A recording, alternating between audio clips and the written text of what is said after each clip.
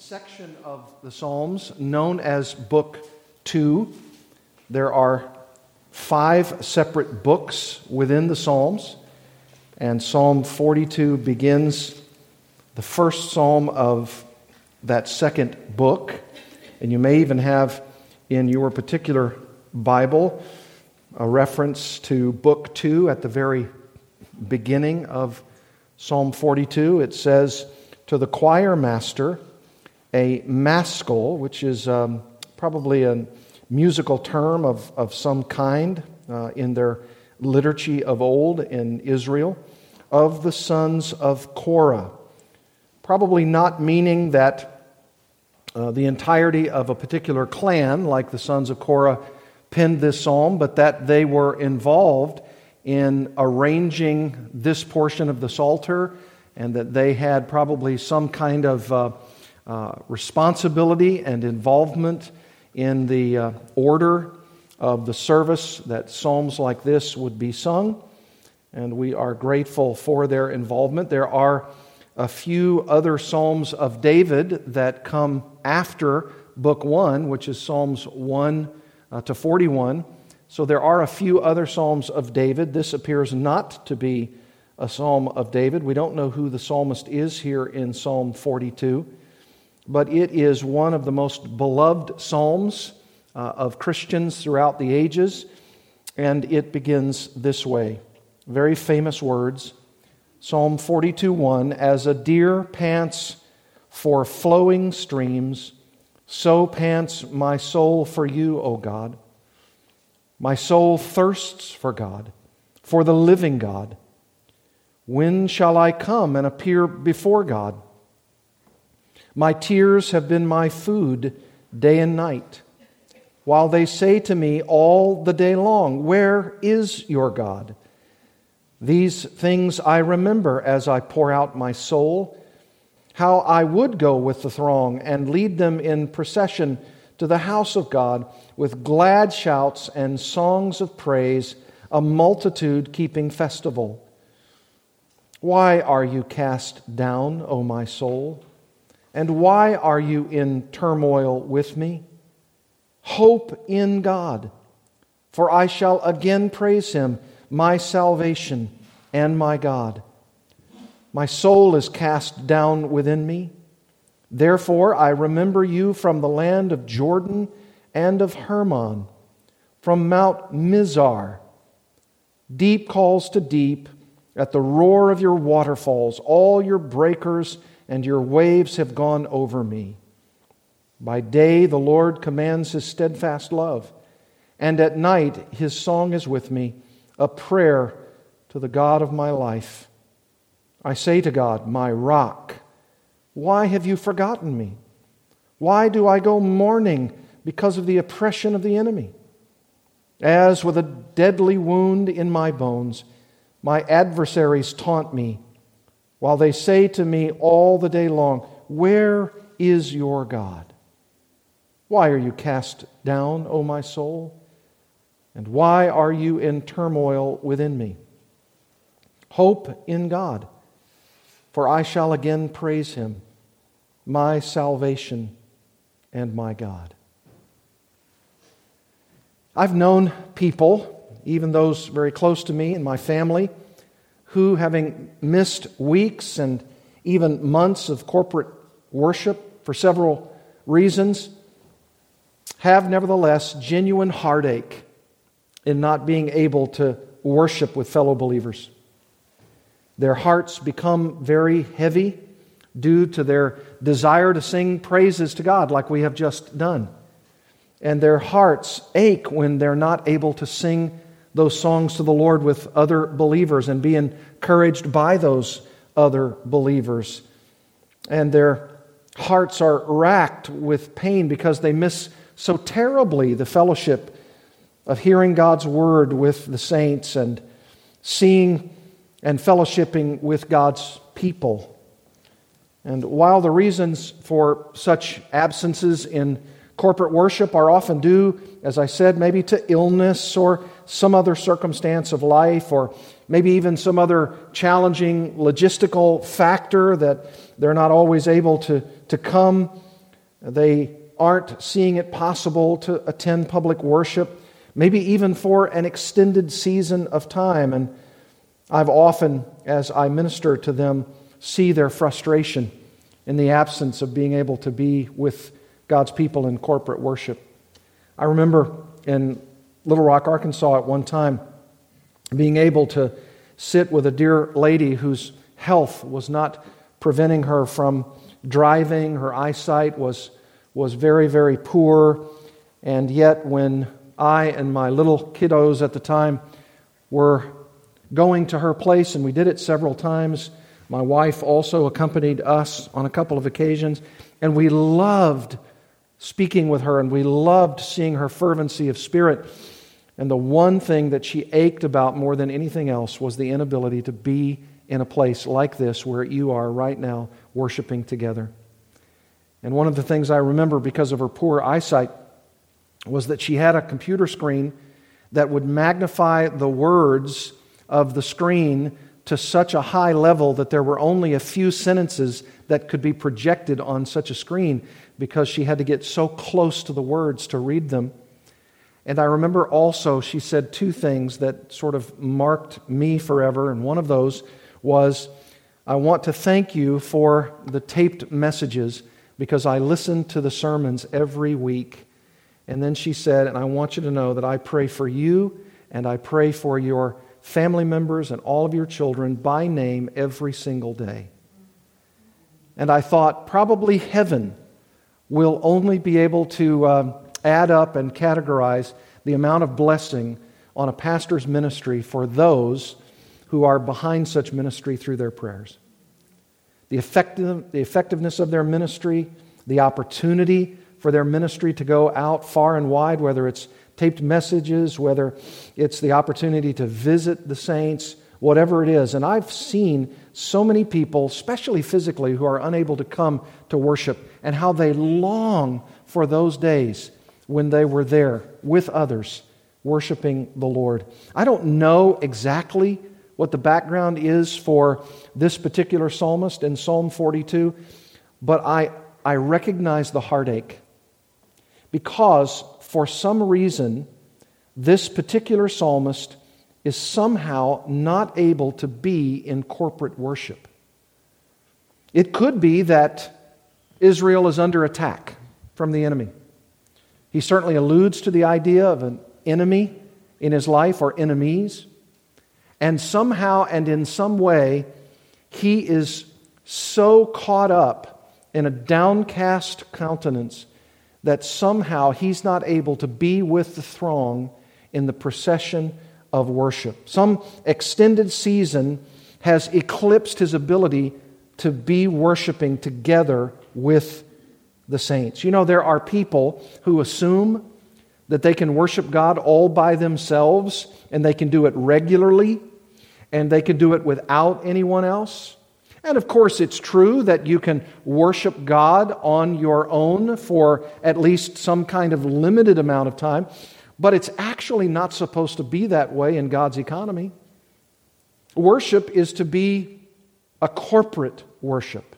In the end, it's supposed to be the people of God coming together as a force of those who are worshiping God and praising God and hearing God's word. And this is precisely what the psalmist is grappling with here in Psalm 42, his inability to be with the saints in corporate worship. If we were to outline Psalm 42, it certainly seems to me to have two interweaving aspects to it, with a lament, whatever that lament is in the particular section of the psalm where the psalmist isn't able to worship God as he otherwise desires. And then there's a verse where every time the lament is gone, the verse pops up, hope in God. It speaks of a ray of hope regarding the opportunity to be able to worship God in the way that the psalmist sincerely desires. And whoever this is, a part possibly, of course, of the sons of Korah, not all of them, but someone in their band, someone in their number who is responsible for this psalm and several psalms thereafter. And this particular lament psalm of Psalm 42 is designed for both severe honesty and godly hope. Transparent honesty and a wonderful godly hope. Let me show you what I mean. For instance, look at verses 1 through 4. Psalm 42, verses 1 through 4. Let's call that my soul's desire for God. My soul's desire for God. As a deer pants for flowing streams, rushing waters, so pants my soul for you, O God. My soul thirsts for God, for the living God. When shall I come and appear before God? My tears have been my food day and night, while they say to me all the day long, where is your God? These things I remember as I pour out my soul, how I would go with the throng and lead them in procession to the house of God with glad shouts and songs of praise, a multitude keeping festival.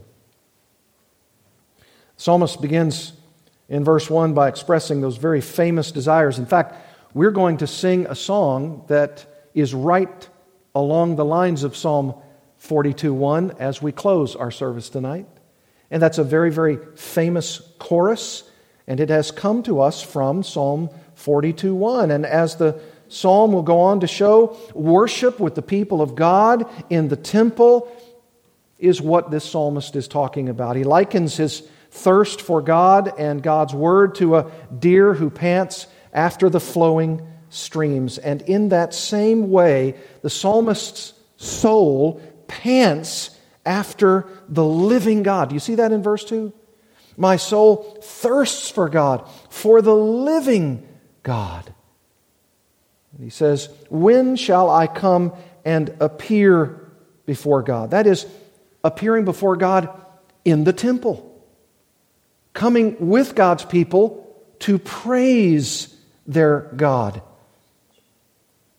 Just as the summer heat has so parched the deer and his body, so the spiritual life of the worshiper is so parched until the living God pours out nourishment upon their hearts. Have you ever had that parched sense when you haven't read God's Word for a good long time? And you know, spiritually speaking, things have not gone well. You know you ought to read the Bible. You know you ought to avail yourselves of Holy Scripture, but it seems as though the more you stay away from the Bible, the more you are away from God. You know, as one person said it, a dusty Bible leads to a dirty life. And you find, as I do, that if I don't avail myself of God's Word, especially God's truth, every single day, I find myself with my attitudes and my responses to people so much more uglier, so much more of a rant, so much more of a disappointment, so much more of an attitude that says, I want what I want. And as soon as I return to God's Word and the conviction is there and the nourishment comes and the spiritual solvency of God breathing His Word back into my life allows the richness of spiritual refreshment that's second to none. Second to none. Look at verse 3. The psalmist speaks of his continual tears. Continual tears.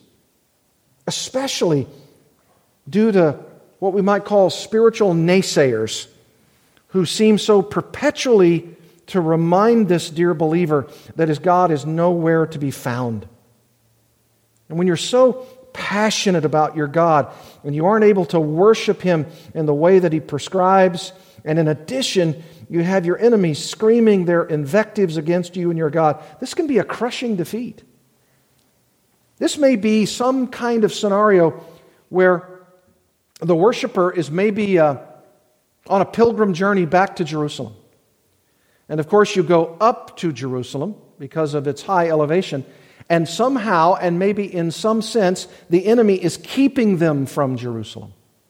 And he longs to be with God's people, and he longs to be there with the throng that he talks about in verse 4. He says, "These things I remember as I pour out my soul, how I would go with the throng, with fellow worshipers." You know, there were at least 3 times that those Jews were called upon to go back to Jerusalem for their festivals, for their feasts, right? And because at times with the enemy marauders, they were not always able to go.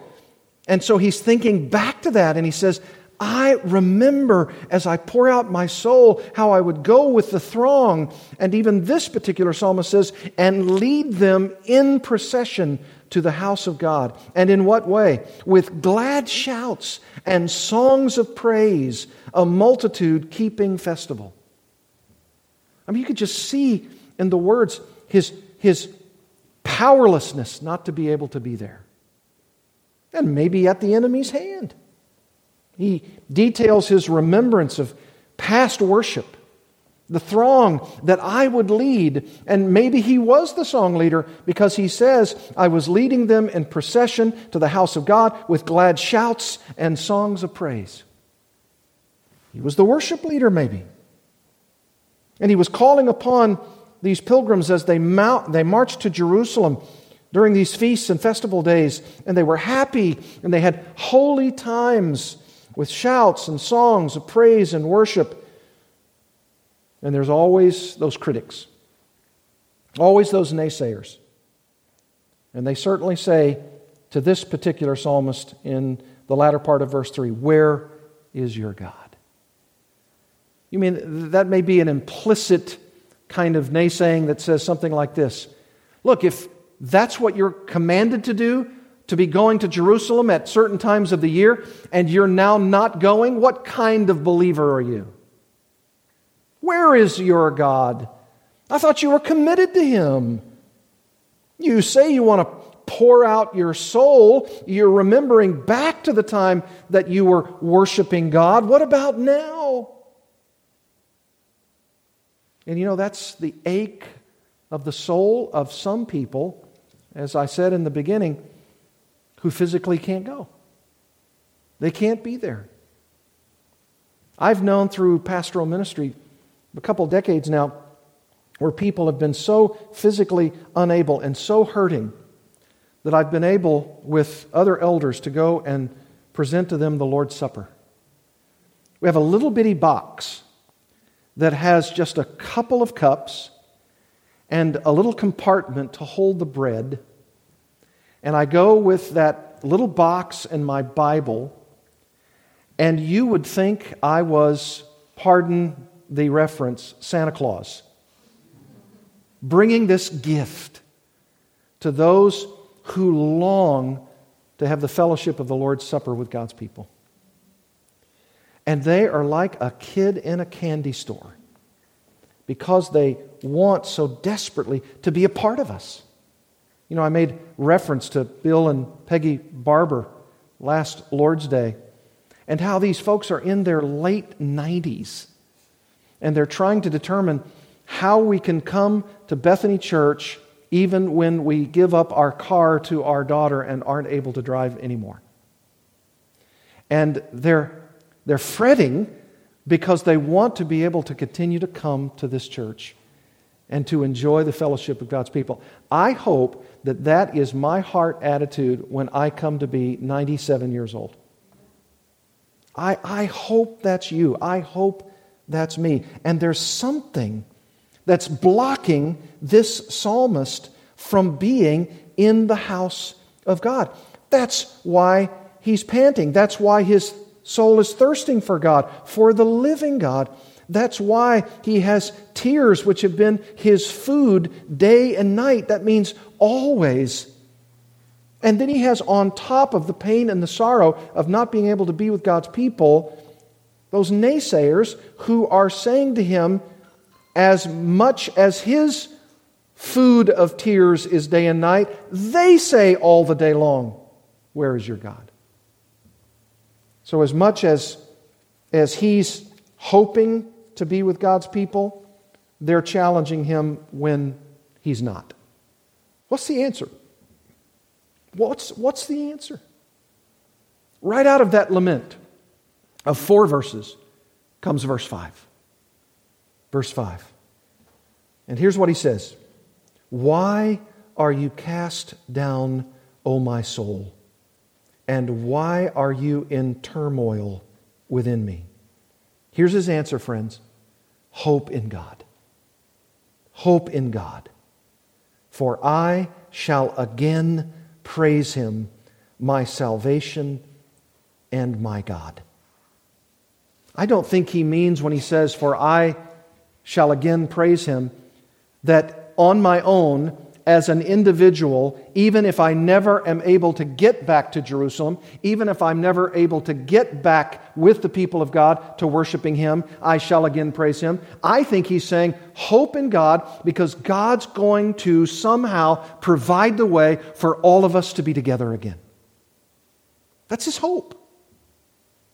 And notice what he does. He counsels himself. You know, sometimes it's a wonderful thing to receive counsel from other people about what you and I are struggling with. I say sometimes because sometimes you don't always get the right counsel. But when you do get the right counsel, it helps. But you know, there's nothing like the counsel that you and I ought to receive from little old us. From ourselves. From what we already know to be true. All of the truth that God has poured into our lives for all the times we have been able to go into the throng, the procession, those who are going into God's house to worship in God's way, all that truth that's been poured into us. And I think what's happening here is the psalmist is saying, all of that truth, now that I'm not able to be with the people of God, is coming back to me. And what I'm doing is that while I'm having a lament of soul, I'm reminding myself right in the moment that I'm to hope in the God of my salvation. Why are you cast down, O my soul, and why are you in turmoil within me? And then the immediate counsel that comes from God's Word back to the heart of this psalmist, and then through his lips to us, he says this, hope in God. Hope in God. By the way, Martin Lloyd Jones, the great preacher in England of yesteryear, has said about this psalm and about counsel in general, and I think he's absolutely right on. Do you know the difference between listening to yourself and talking to yourself? There's a big difference. There's a big difference. Sometimes when I'm listening to self, the counsel is not good. The worry that was spoken of earlier, the despair, the wondering, the sleepless nights, the gripping fear. Those sometimes come, those kinds of days and nights, because I am unfortunately listening to my fears. I think they're going to overwhelm me. I think they're going to overtake me. The anxiety is too much for me to bear. And what this psalmist is modeling for us, and Lloyd Jones is right, do not listen to yourself, talk to yourself. Tell self how things ought to be. Tell yourself, ask yourself, why are you cast down, O my soul? Why do you have turmoil within yourself? And then tell yourself these words, hope in God. Hope in God. This is what the psalmist is doing. He's working hard to speak to his own soul, to teach his own soul, to reteach himself, to recounsel for himself what he knows to be true. And what does he teach his soul? To hope in God. God will yet give me, He will give us the opportunity to worship together again. And I know someone's going to immediately say, but wait a minute, what if the enemies overtake them? What if the enemies slaughter them? Here's the answer. Hope in God, and guess what? If you die and go be with the Lord, you're going to be a part of the hallelujah chorus. So any way it goes, you're going to be worshiping with God's people, either in the here or the hereafter. Teach yourself the truth about God. Don't allow yourself to be spoken to even by your own fears. And by the way, do you see that phrase in verse 5, my salvation and my God? In my Bible, it even has and my God, that portion, starting verse 6. That's because there's a little bit of a question about the Hebrew text here and exactly what is being said. Literally, the phrase is this, the salvation of His face. That's the literal rendering of the first portion of that Hebrew text, and it's translated here in the ESV, my salvation and my God. What's he saying? Well, if my hope is in God, then my salvation is in God. I know that I will be delivered. I know that God will protect me. I know that God has my back. I know that God will keep me for Himself. And what he's tantamount saying in verse 5 is, trust God. Trust God. Believe in God. Turn over in your Bibles to Hebrews chapter 11. Hebrews chapter 11. And let's remind ourselves as Christian people what it means to hope in God and to have our trust and our faith in God. Do you remember Hebrews chapter 11, verse 1? This is the very definition of faith. Now, faith is the assurance of things hoped for. That's very much what the psalmist in Psalm 42 is talking about when he says, hope in God. Faith is the assurance of things hoped for, the conviction of things not seen. For by this hoped for conviction, this assurance of things hoped for, the people of old received their commendation. By faith, we understand that the universe was created by the Word of God, so that what is seen was not made out of things that are visible. And then he begins to talk about Abel, and he begins to talk about Enoch. And then he says in verse 6, and without faith, it is impossible to please Him, that is, please God, for whoever would draw near to God must believe that He exists and that He rewards those who seek Him. When you talk to your soul, and when you're honest enough with yourself to ask your soul why your soul is downcast, then tell your soul that the only way to uplift the downcast soul is to hope in God. I know it sounds like a trite kind of response, but it really isn't. It's a command. Hope in God. Continually and consistently and persistently hope in God. Well, what does that hope look like? Well, without faith, it is impossible to please God, for whoever would draw near to God, who would ever be God's friend, you must believe that God exists and that He rewards those who seek Him. And you know in 2 Corinthians, you might turn there as well, 2 Corinthians chapter 10, the very words that we're talking about in the sense of counseling ourselves. Here's what Paul, the apostle, tells us to do in 2 Corinthians chapter 10, verse 3. You want to know what you and I are supposed to do as we counsel ourselves, as we teach ourselves, as we continue to slay the wrong thoughts that we have in our souls at times that make us downcast? Here's what we're supposed to do, spiritually speaking. Chapter 10, 2 Corinthians, verse 3. For though we walk in the flesh, that means though we're walking around in our human bodies, this earthly tent that we have, we are not waging war according to the flesh. In other words, we don't fight spiritual battles with carnal weaponry. That's what he's saying there. Verse 4, for the weapons of our warfare, this spiritual battle, the battle not to be downcast in our soul, the weapons of our warfare are not of the flesh, they're not carnal, but have divine power to do what? To destroy strongholds. What kind of strongholds? What's he referring to? Verse 5, arguments. We destroy arguments. Things against God. Every lofty opinion raised against the knowledge of God. I say it like this: every lofty opinion raised against what is true about God. Arguments against what is true about God. And they're legion in our world, aren't they?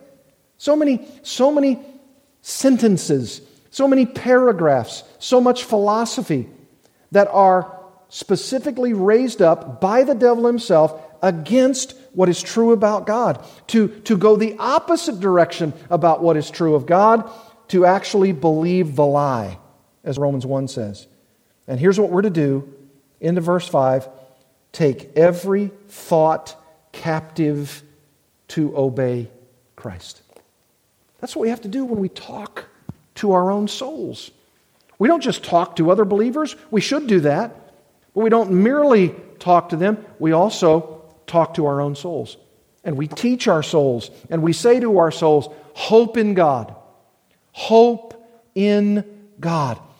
Why is my soul in such turmoil? Hope in God, for I shall again praise Him. He is my salvation. He is my God. Hope in Him. Believe that He exists, and believe that He rewards those who seek Him, and take every thought captive to the obedience of Christ. Here's what you have in Psalm 42.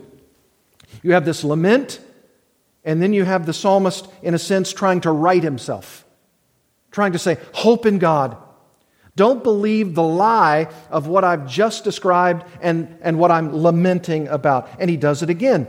Right after he says hope in God, and this is characteristic of so many of us, if not all of us in the Christian life, we go from this lament, and then we encourage our souls by talking right to the problem of our thinking, and we want to take those thoughts captive to the obedience of Christ, and we're doing pretty good, and we've counseled our soul, and everything seems to be so good for the moment, and then we go right back into a lament. I mean, it's just like us as Christians, isn't it? And verses 6 and 7 say that very thing. Look at verses 6 and 7 of Psalm 42. He says, here's what's happening. My soul is cast down within me. Now, if you're like me, you read that and you say, well, I just thought you said hope in God. I thought you just said that God is your salvation, that He's your God. Yes, I did, but the waves keep hitting me. The waves of doubt. The waves of fear. The unknown. Why are you cast down, O my soul? Hope in God. Yes, I do. I want to. I am. And then I lay in my bed again. And then I start thinking again. And I'm thinking of the things that I shouldn't be thinking, but that I'm thinking. And I know what to do, but my soul is cast down within me again. So what does he do? He says, therefore, I remember you. And notice he said the very same thing in verse 4. These things I remember. And so he's trying to remember again. He's trying to bring into his remembrance this God from the land of Jordan and of Hermon, from Mount Mizar. And so he's trying to remember that, in a sense, you could say spiritually, God is this high mountain. And this God, who is higher than I, will be able to protect me and shield me from this torrent of fears. My soul is cast down within me. Therefore, I remember you. And then he goes from the highest mountain, according to verse 7, to the lowest depths of the sea. And he says in verse 7, deep calls to deep. At the roar of your waterfalls, all your breakers and your waves have gone over me.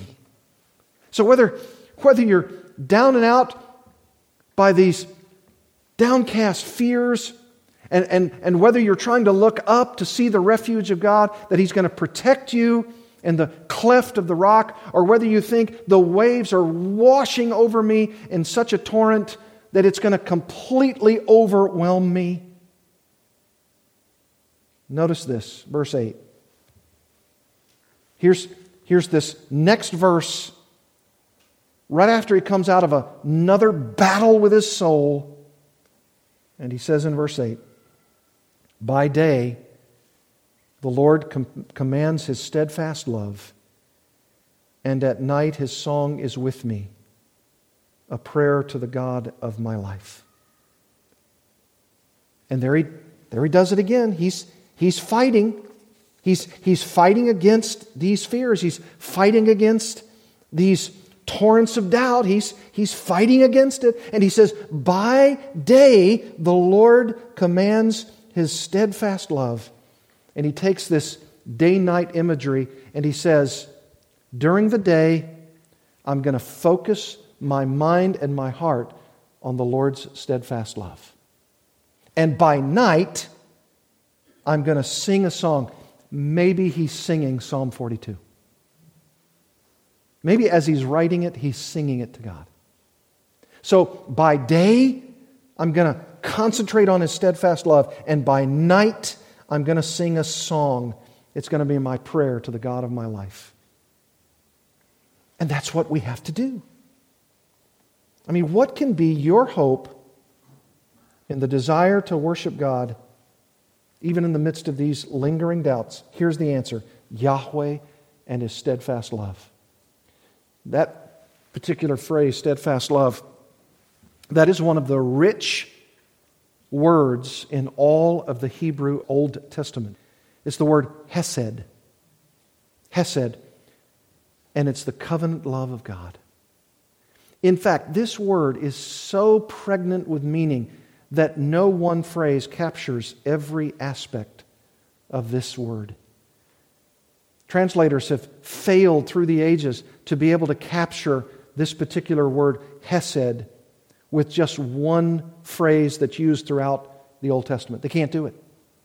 Covenant love, loyal love, steadfast love, faithful love, the continual regard of your covenant Lord. Whatever or however it's translated, the psalmist says, here's what I've got to do.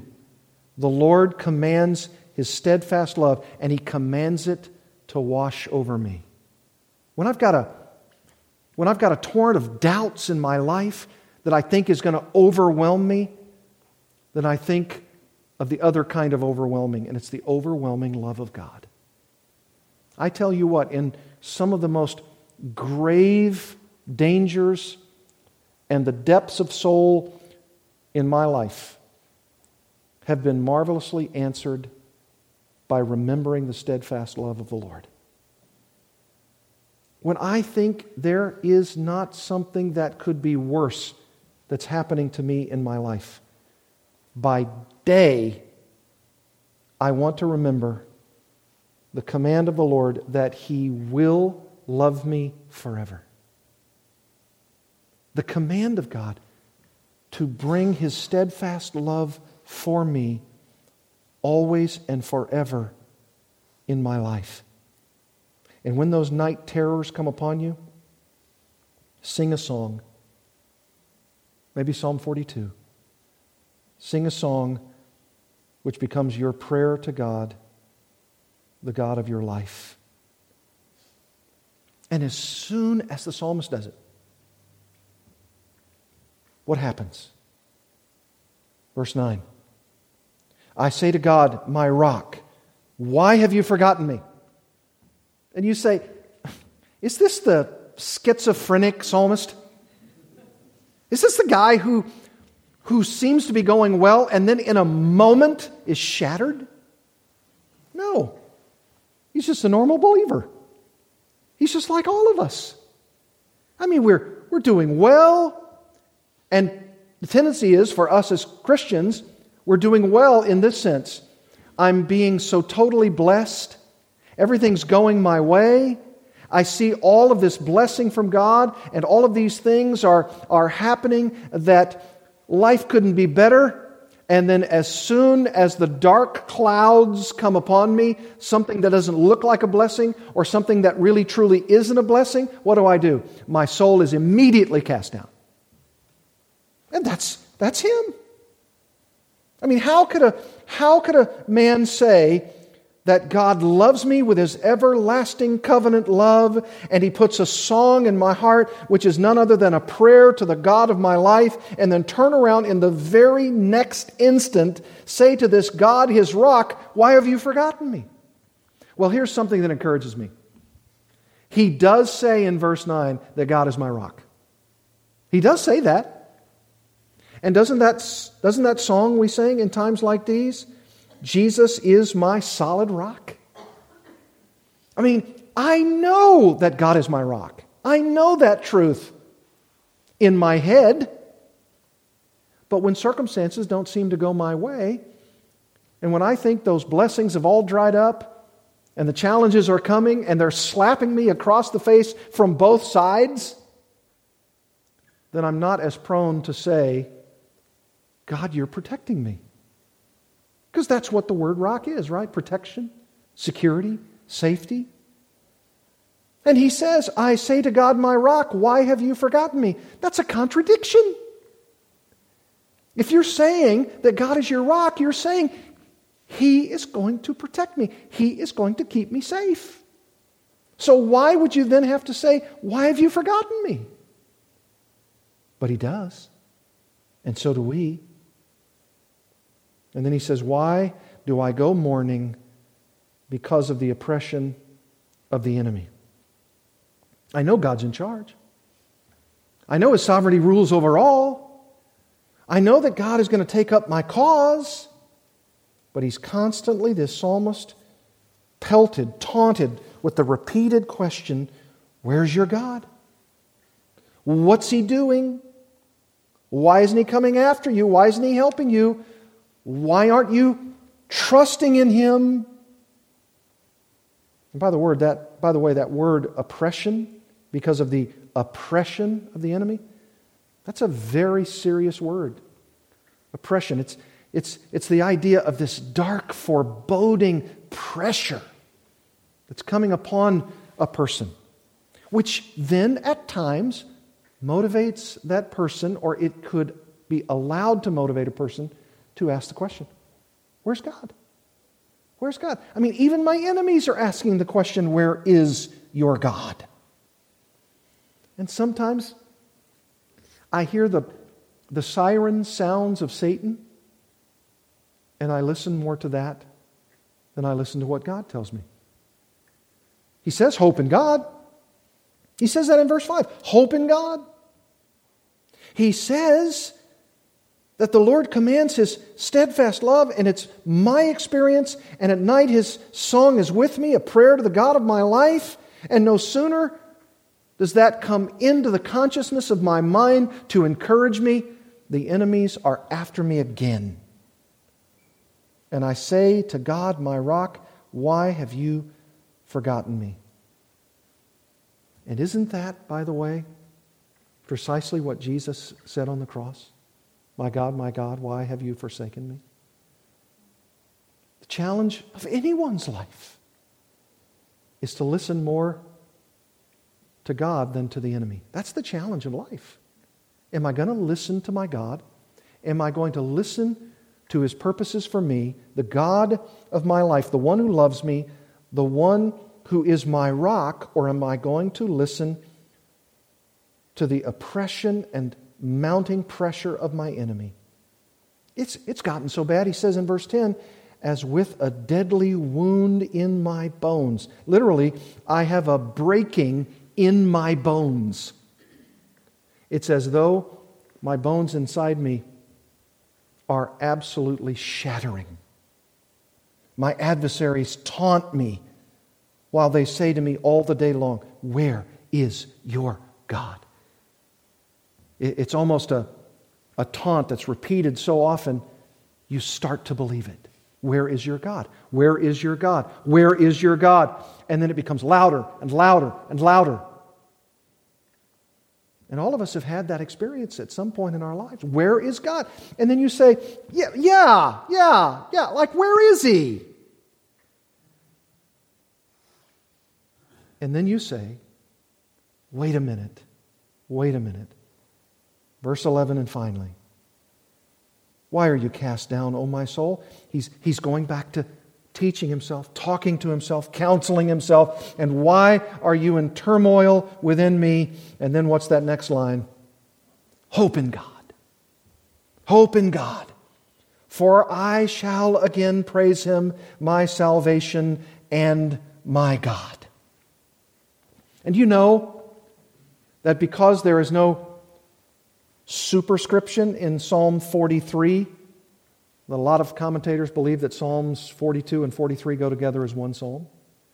And you know there's merit to that, because look at what the end of Psalm 43 says, verse 5. Why are you cast down, O my soul? And why are you in turmoil within me? Hope in God, for I shall again praise Him, my salvation and my God. 1, 2, 3. And you know, for us, I dare say it's not going to be 1, 2, 3, the amount of times we have to remind ourselves to hope in God and to say, I've got to get to praising Him again. But it's going to be not 3, but 303 and 3,003. Because we all do it, myself included, when things all seem to be hunky-dory. We're all about God is good and God is wonderful and God is great and things couldn't be going any better. And then almost the moment that the naysaying crowd says, what about this and what about that and where is your God? And Satan begins to ply his trade of the question marks of the Christian life, and you and I might then buy the line, we shouldn't but we do, and almost as soon as we say hope in God, we're saying, where is He? He's my rock, and He's not protecting me. He's my salvation, and I'm unsure if I'm going to be delivered. And what we have to do, if it's 3 times or 3,000 times, is remind ourselves again and again and again, hope in God. I'm going to be able to praise Him again with the saints. That's what I want. That's what I long for, because He's my salvation and my God. You know what I hear in this? When I read this psalm in study for tonight, I thought of the Lord Jesus Christ in Matthew chapter 11. The end of that chapter, He says this, come to me, Jesus speaking, all who labor and are heavy laden, and I will give you rest. Take my yoke upon you, and that yoke is the idea of being yoked to the kind of animal next to you for the hard work. Take my yoke upon you and learn from me, for I am gentle and lowly in heart, and you will find rest for your souls.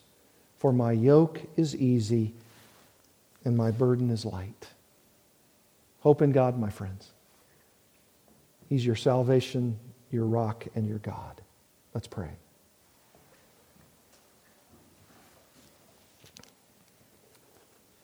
Thank you, Heavenly Father, for challenging all of us, myself included, that when those dark days come, and they will, and they have, and they do, they tempt us. They taunt us to wonder about where you are.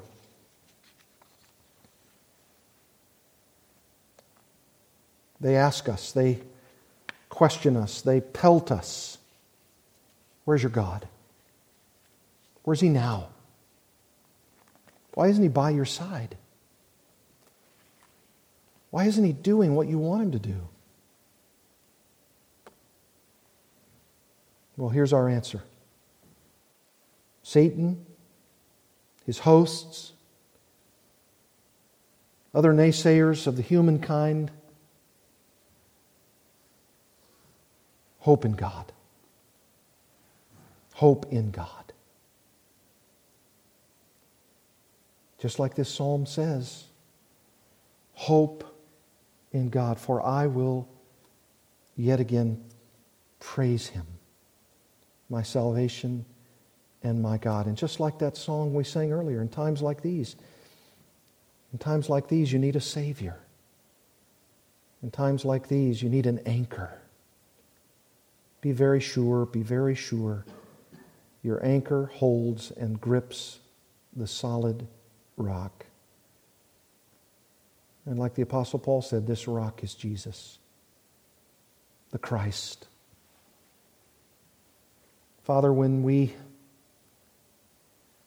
teach ourselves, tell ourselves, preach to ourselves, counsel ourselves that we're to hope in You, we're sincere. We say it and we mean it. And yet, like the psalmist, as soon as we say it, even with sincerity, another wave of doubt rolls over. Another consequence of fear seems to put us under. And we don't see the mountains as high as they are as a safety, and we don't see the deeps as anything other than overwhelming us. And then we have to do what Your Word says. Have faith, hope in God, trust in Him. See His steadfast love, the steadfast love of the Lord. See that it never ceases. See that Your mercies never come to an end. Thank You for Your covenant love. And in those night watches, when we're laying on our bed and the fears and the doubts are almost undoing us, it seems, hope in God. Ask God to give you more days with the saints, to receive encouragement in corporate worship, to say to God, I hope in You, I believe in You. And whether I sing with the saints below or I'm with them above, we will yet again praise You, our hoped-for God. We praise You in His name, the name of Jesus Christ, the name which is above every name. Amen.